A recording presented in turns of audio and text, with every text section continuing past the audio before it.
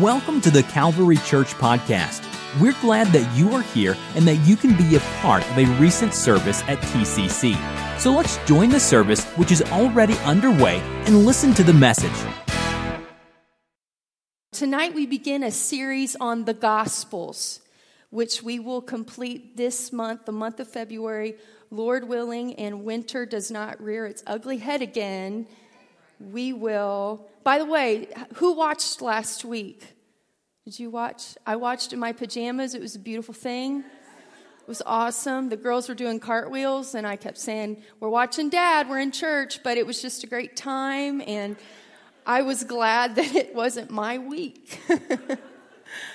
So I thought it was a great option. I thought it was a great lesson leading up to Team Sunday. So each week in the month of February, we're going to look at one of the Gospels specifically.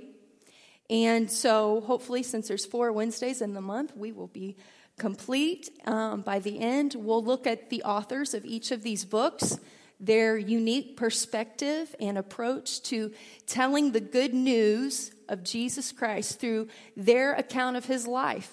All right, and so one of our hopes is that this different way of looking at Scripture here at Growth University will inspire you to maybe look for a new way to study Scripture. I think it's important that we, are open to a new approach. Maybe it's reading a book during your devotional time. Maybe it's a character study, somebody that you feel like maybe God just kind of keeps bringing up their story, and you just take that as an indication, you know what, I'm going to study this person in Scripture. That's what I'm going to do during my Bible reading time. Because really, like anything, the same thing, it can get stagnant. It can get old. We can start losing our passion and our fervor for studying the Word of God if we're not intentional about it. And that's what we're trying to be here on a Wednesday night. So, as I begin my introduction to the Gospels, I just want to say for the record that the Gospels are always a great place to start reading in Scripture. All right? And so if somebody comes up to you, maybe it's your kid, it's your young adult, maybe it's somebody at work, somebody who maybe doesn't even really know who Jesus is. They're not even claiming to be a believer, but they ask you, the Bible's a big book. Where should I start reading? If I were you, I would recommend the Gospels, which are Matthew, Mark, Luke, and John. Because these 4 men who wrote these 4 books were eyewitnesses to Jesus' ministry. They represent a third of the original 12 disciples. It's very simple. Start with Jesus. That's a perfect place to start.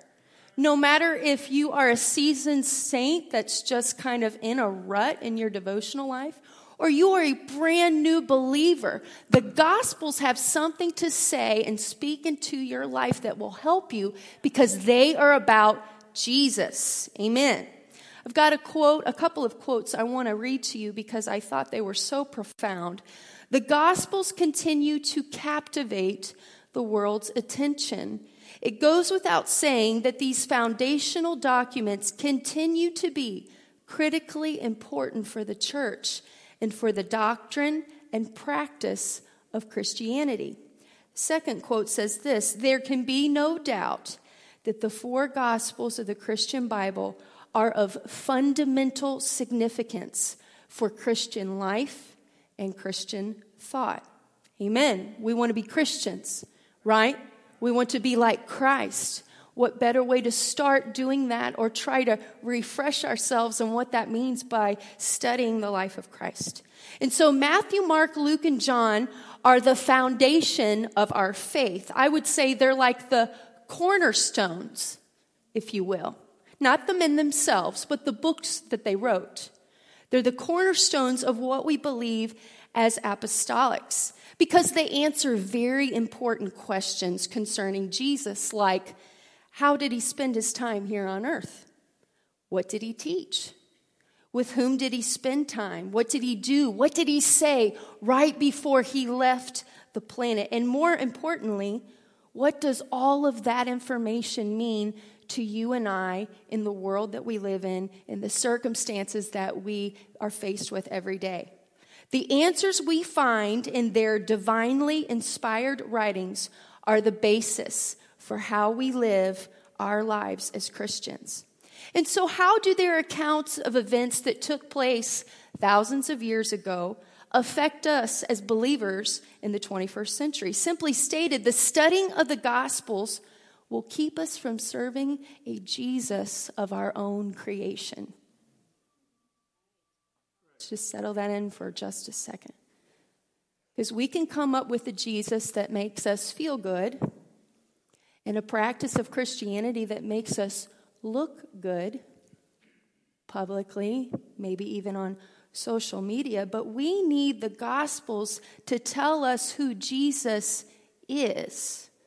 Not who we want him to be, not who we think him to be, not even who we hope him to be. The Gospels let us know all that we need to know about Jesus. And so hopefully at the end of this month, if you walk away from this series with a fresh approach to key books in the Bible, Matthew, Mark, Luke, and John, and that understanding gives you this sense of motivation, tell me more about Jesus. I need to know more about Jesus. Not just based on my day-to-day experience, but what does the holy, divinely inspired Word of God?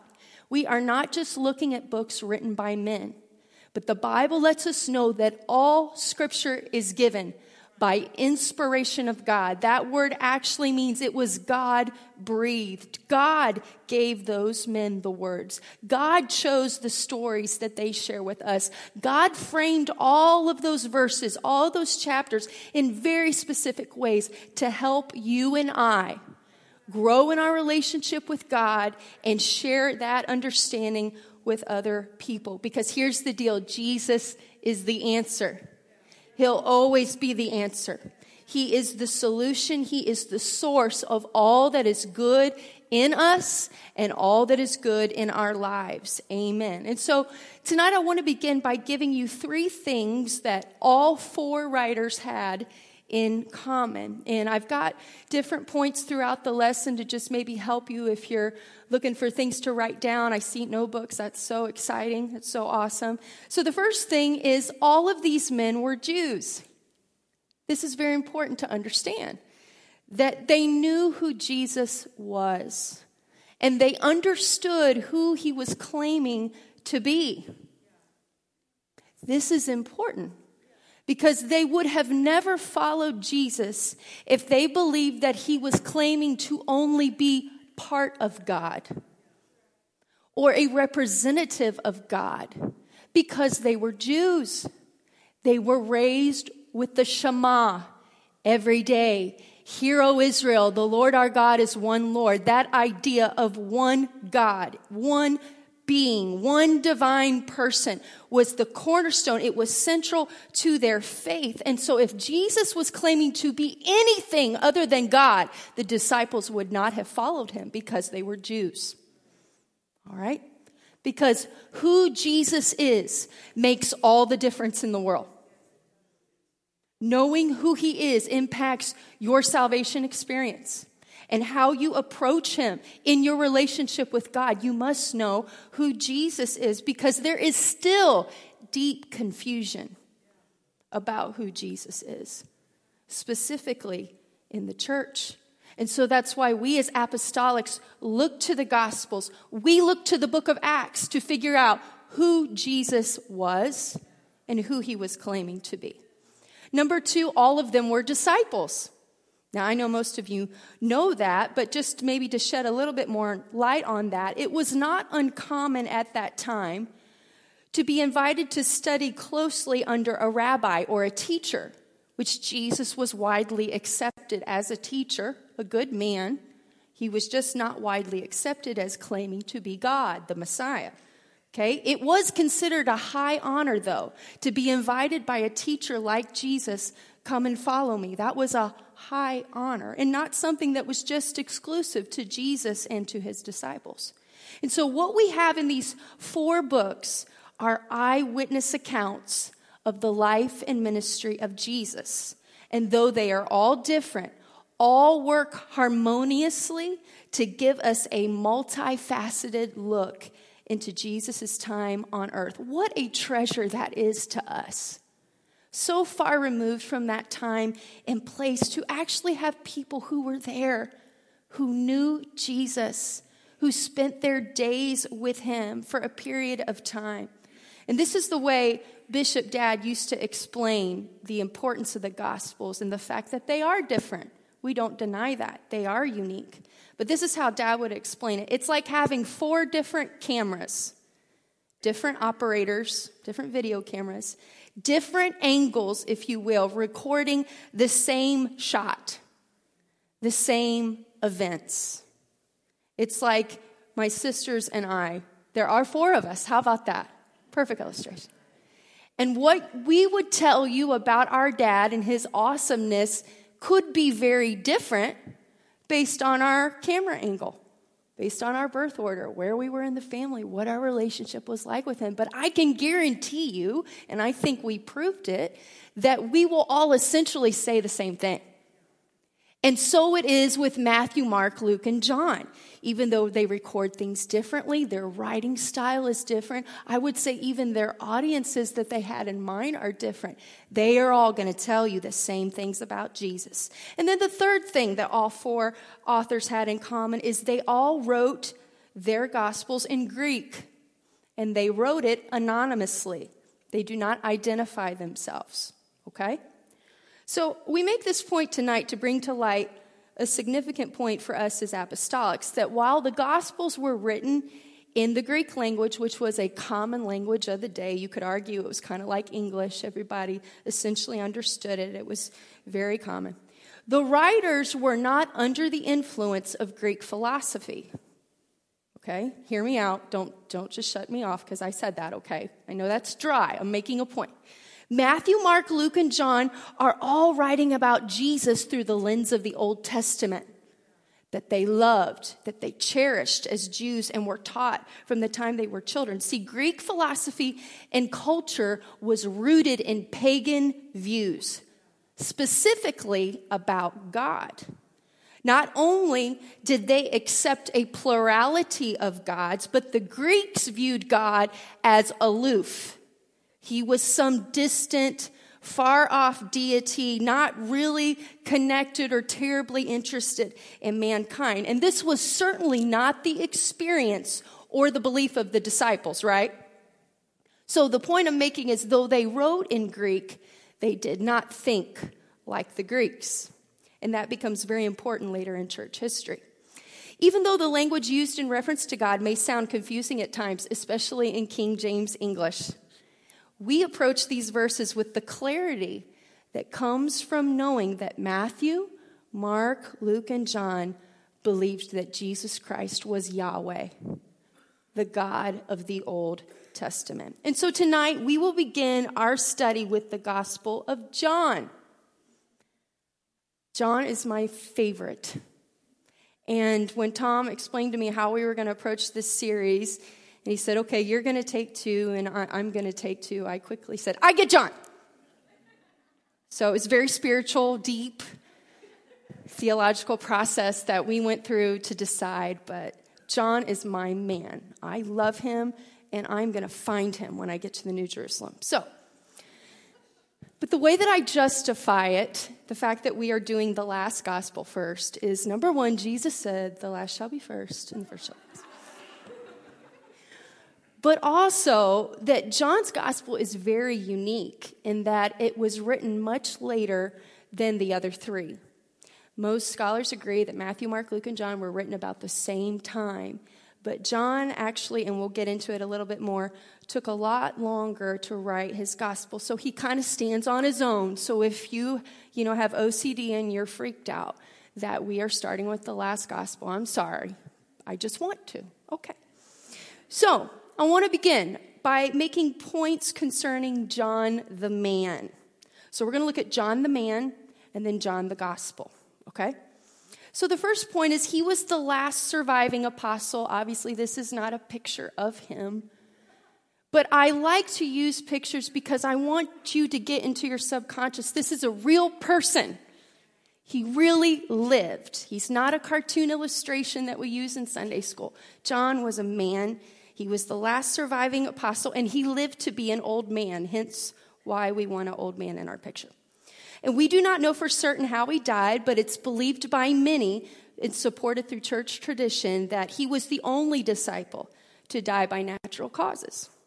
The second thing we know is that he was known as John the Beloved, and he referred to himself in his gospel as the disciple whom Jesus loved. In fact, in John 13:23, we see John sitting beside Jesus at the Last Supper, and he even makes reference to this disciple leaning on Jesus in that particular verse. The next thing we know is that he was a part of Jesus's inner circle among the disciples. Peter, James, and John were pulled aside at least 3 different times that we know of by Jesus. The first time was in the raising of Jairus' daughter. Jesus actually asked them to come into the room with him. They were present at the Mount of Transfiguration. What a story they had to tell after that experience, right? And it was Peter, James, and John that Jesus asked to come aside with him in the Garden of Gethsemane and stay up and pray. John was the disciple that was James, the disciple's brother, the sons of Zebedee, or the sons of thunder, as Jesus called them. I think it's kind of cool to get a nickname from Jesus. Albeit there are, reasons to believe it wasn't exactly a compliment. Jesus was essentially saying, we have work to do, and I'm aware of that, but I'm still going to make you my disciples. But I think it's interesting to look at John in light of the fact that John went from one of the sons of thunder to John the Beloved, because being around Jesus can change anybody, right? Amen. John was the only disciple present at the crucifixion. The Bible is specific to let us know that. John was assigned by Jesus to care for his mother while he was dying on the cross. And John was one of the 2 disciples who went to the tomb after the women declared Jesus had risen. And so based on these facts, because everything in the Bible is there for a reason, every detail, I believe, let us consider how these points about John create a better lens through which we can read his gospel. Simply put, John placed himself in close proximity to Jesus. We know this to be true in the physical sense. He was at the cross. He was at the tomb. In fact, the Bible says that he actually went inside the tomb. Peter, true to form, shows up and is like, ah! He's not here, and he leaves. But John, the Beloved, the Bible says he actually looks in there. He confirms, he assesses the situation, and the Bible says John saw and believed. And so I think it's also fair to deduce that Jesus put John in close proximity to him as well. John had a place of honor next to the Lord at the Last Supper. Now, we understand that John probably did not understand the significance of that moment at that time. Nevertheless, Jesus gave John the honor of sitting by him at what would be his last meal, his last time with the disciples before his death. And so John gives us an eyewitness account, and one that is clearly unique from the others. If the 4 disciples who wrote Gospels were news reporters, John would have the exclusive story. It is what is known as beat reporting in the world of journalism. He had the inside track. He had been given an all-access pass for security by Jesus Christ. And so now let's look at points concerning John the Gospel. It's interesting to know that John lived in Ephesus when his time with Jesus and the disciples was over, when everybody kind of panned out and did their thing, and eventually John was an old man, the only one left. He lived in a hub of pagan worship. No doubt he passed the great temple of Artemis, and John opens his book by establishing who Jesus is. Emma, come up here and help me.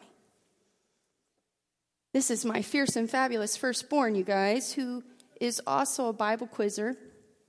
And since I didn't use her the last time I taught, I told her, she's up. It's her turn. And so she is going to quote for us some verses from John's Gospel that she's learning in Pentecostal doctrine this year. And she's going to be quoting from the King James Version. So, the point I was making is John opens his book by establishing who Jesus is. So, Emma, John 1:1 and verse 14, please. In the beginning was the Word, and the Word was with God, and the Word was God. And the Word was made flesh and dwelt among us, and we beheld his glory. The glory is of the only begotten of the Father, full of grace and truth. Very good. Hold on just a minute. And so God himself became flesh and dwelt among us. John wants us to know that, first of all, that he became a man. Jehovah was not like the gods praised in the temples all around where John lived in Ephesus. But Jesus actually became the tabernacle. His physical body was the temple. He was God in flesh. And it is a central theme to the entire book of John. Now Emma's going to quote John 8:57 and 58. Then said the Jews unto him, Thou art not yet 50 years old, and hast thou seen Abraham? Jesus saith unto them, Verily, verily, I say unto you, before Abraham was I am. Before Abraham was I am. John 10:30, Emma. I and my Father are one. John 14:8 through 10, please. Philip saith unto him, Lord, show us the Father, and it sufficeth us. And the Lord said unto him, Believest thou, Jesus saith unto him, Have I been so long time with you, and hast thou not known me, Philip? He that has seen me hath seen the Father, and how sayest thou then, Show us the Father? Believest thou not that I am in the Father, and the Father in me?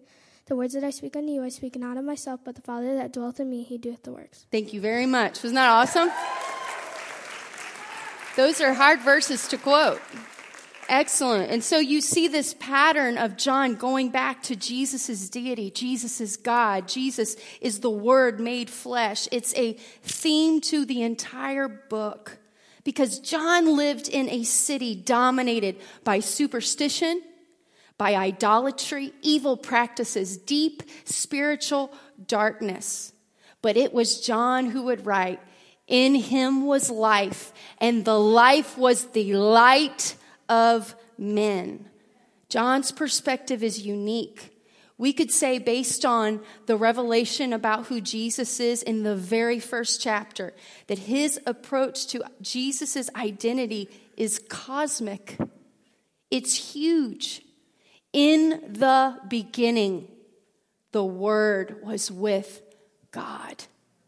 The fact that the Creator became a man was central to John's view of Jesus. The Word was God. God had a plan, John is telling us, from the very beginning of creation.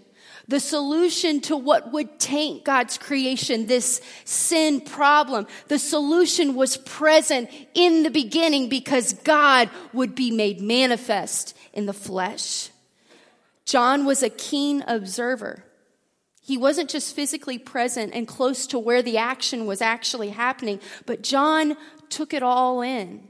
We talked already about him at the tomb and his reaction versus Peter just kind of bolted and didn't savor the moment. But John was the first to recognize Jesus on the shore of the Sea of Tiberias. The random stranger giving out fishing advice from the shoreline. It was John who said, That's Jesus, you guys. Kudos to John. And so John was likely written a few decades after the others. We mentioned this from the very beginning. But this means that the other Gospels, Matthew, Mark, and Luke, were copied. They were written. They were already in circulation long before John would write down his. He was the last living apostle. Essentially, John had more time to consider, to ponder, to rehearse, if you will, his version of Jesus' story before he began the task of putting it into writing. A daunting task, I'm sure. But I think it's interesting to realize that John had perhaps more than 60 years to reflect on his time with Jesus Christ. Time changes and informs our perspective, doesn't it? And so can you imagine how true that would be if you were a disciple of Jesus, decades removed from walking dusty roads with him and watching the miraculous unfold day after day, John, an old man living in Ephesus, has decided it's time to write the story like I know it. And so here's a quote from Clement of Alexandria, who was a 2nd century Christian theologian. He said, John perceived the facts had been made plain by the other gospel writers. They were already out there. But being urged by his friends and inspired by the Spirit, John composed a spiritual gospel. He got more into it because time had passed and he had had a long time to think about Jesus and what he did and what his life had meant to all of us. And so after 60 years, John sits down to write his gospel, the last one to be recorded. And when we read John, we see 3 key things. And these are my final points, and then we'll go into our app time. The first theme of John's gospel is Jesus' deity. We've already established that a little bit, but let me go a little bit further with it. From his opening statement to his final remarks, John seems motivated by sharing the importance of Jesus' unique mission on earth. He uses every means to illustrate the fact that Jesus did for us what only Jesus could do for us. According to the Gospel of John, Jesus is all of these things that I'm about to read. Now, I just want you to, as powerful as all of this is, this came from the book of John. Are you ready? Jesus was the Word in flesh, the Lamb of God, the light of the world, the Comforter, the Spirit of truth, healer, forgiver of sin, living water, the bread of life, the living Word, the light of the world, the I am, the good shepherd, the resurrection, the life, the Messiah, the way, the truth, the door, the vine, and finally our high priest. Wow. That's what walking with Jesus and having a lifetime to think about it. That's the kind of revelation that we can be given. The second theme we see in the Gospel of John are the recordings of Jesus' miracles, specifically the ones that John chose to record. John actually refers to these miracles as signs. And he refers to the first sign, which is the turning of water into wine, as the beginning of signs. John chapter 2, verse 11 actually says, through this sign, Jesus manifested his glory and his disciples believed on him. I'm going to give you 7. Can you read that? Is that readable? Okay, good. I can't read it, but I hope that you can.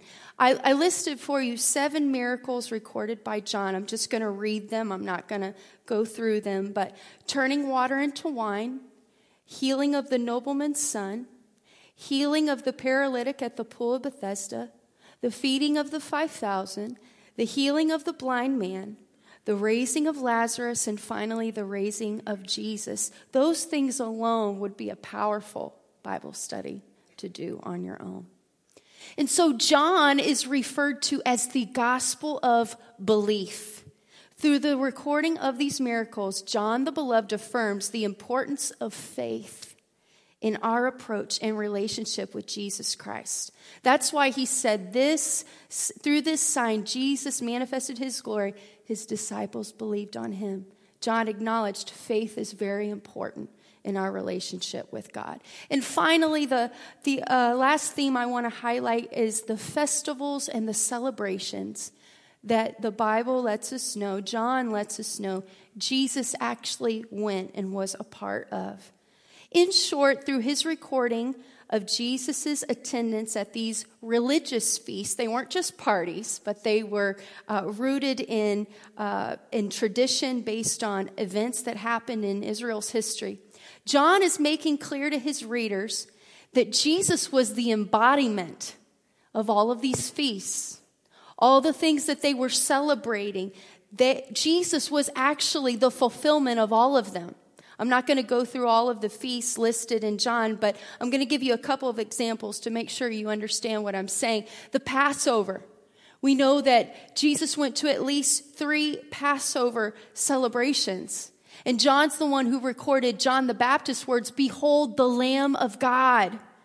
That's what the celebration of the Passover was about, right? Celebrating the death angel passing over the blood that protected them. And here Jesus is standing at that feast.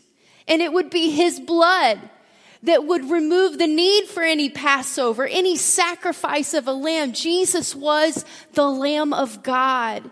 And there he was at these feasts. And that's what John's trying to tell us. Jesus is the feast. Jesus is the Passover lamb. The second feast I want to highlight for you is the Feast of Tabernacles. This celebrated the Lord's provision in the desert after the Israelites left Egypt. And part of this celebration, part of their tradition, was to transport water to the temple. And it was at this feast that Jesus stood up and said, "He that believeth on me, out of his belly shall flow rivers of living water." John's saying Jesus is the living water. He is that Feast of Tabernacles. He's fulfilled it. That is an exciting study too, isn't it, Robin? Jesus and the feasts. All right, so we have come to our app time. It's 8:16. And so what I would like for you to do, I have 2 different tracks for you in conversation with the people around you. The first one is, what characteristic of John do you identify with most? Okay, we went specific kind of into his personal history as much as we know. If there's something you identify with. And then the second thing is, what is your favorite description of Jesus that John uses and why? So we talked about the vine, the door, the resurrection, the life, all those powerful things. Pick one of those descriptions that John uses and which one means the most to you, maybe just right now. And explain to somebody why. All right? So here we go. Make sure nobody is left out, that everybody has somebody to talk to. We're going to take a few minutes. Okay. If you want to just conclude what you're saying, just wrap it up. I enjoy hearing everybody. You can stand with me. I thought it would be fitting to read to you the last 2 verses of the last 2 chapters in the book of John.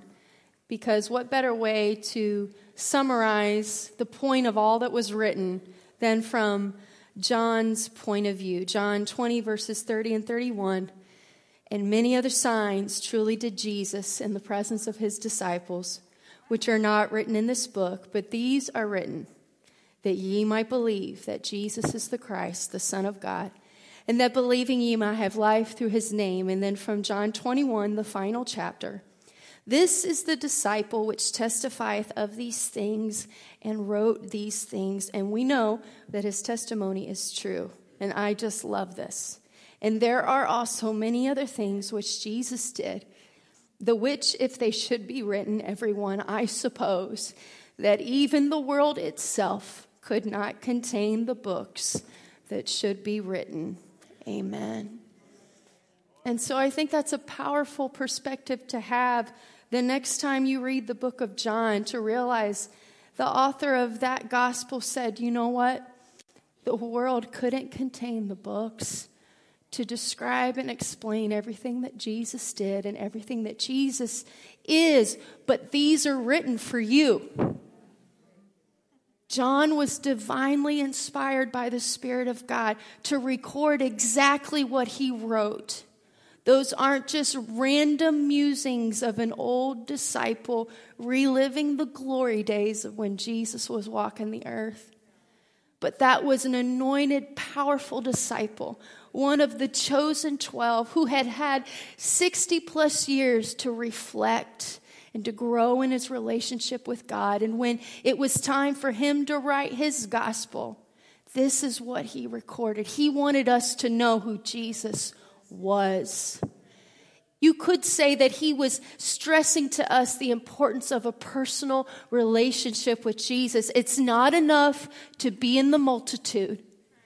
It's not enough to be a recipient of the miracle, but we have to know who Jesus is. That if we need a door, He is the door.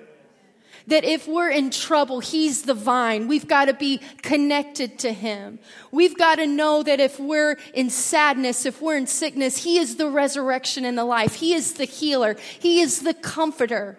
He is the Spirit of truth. He is the Lamb of God. He came for everyone, and only He could do it. The Word was made flesh and dwelt among us. Filthy, rotten humanity. John understood that the God who hung the stars humbled Himself and became a man. Why? Because He wanted to save us from our sins. Let's pray together. I feel the presence of the Lord. Jesus, your word is so powerful that just talking about it stirs us. Just talking about your word, we feel you come so near because John told us that you are the Word. The Word was with God. The Word was God. It became flesh and it lived among us. You were tempted like us, Lord. You were bruised. You were wounded. You were hurt. You were disappointed by other people. And yet you were completely God. The full measure of what was required for sin to pay the price. You were the Lamb of God. You were the suffering servant. You were Yahweh. That was who you claimed to be.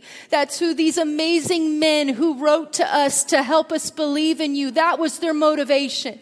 That was their understanding, that we would know much more about you than just what you can do for us. Much more than just your power and your authority over creation, but that you came to be among us, to be with us. And consequently, whatever we need in our lives, Jesus, you are, and so much more. And so as we grow in our relationship with you, as we grow even in years, may we be like John the Beloved, who stayed in close proximity to Jesus. And in spite of all the wonderful things he was a part of, all the things that he witnessed, God, he walked away from all of that saying the most important thing is knowing Jesus, is being in relationship with you in such a way that you can be everything that we need you to be. And as seasons change and things come into our lives, we can know you more. What a privilege. In Jesus' name, anoint our time in your word this week and talk to us. Bring us safely back to your house. Amen.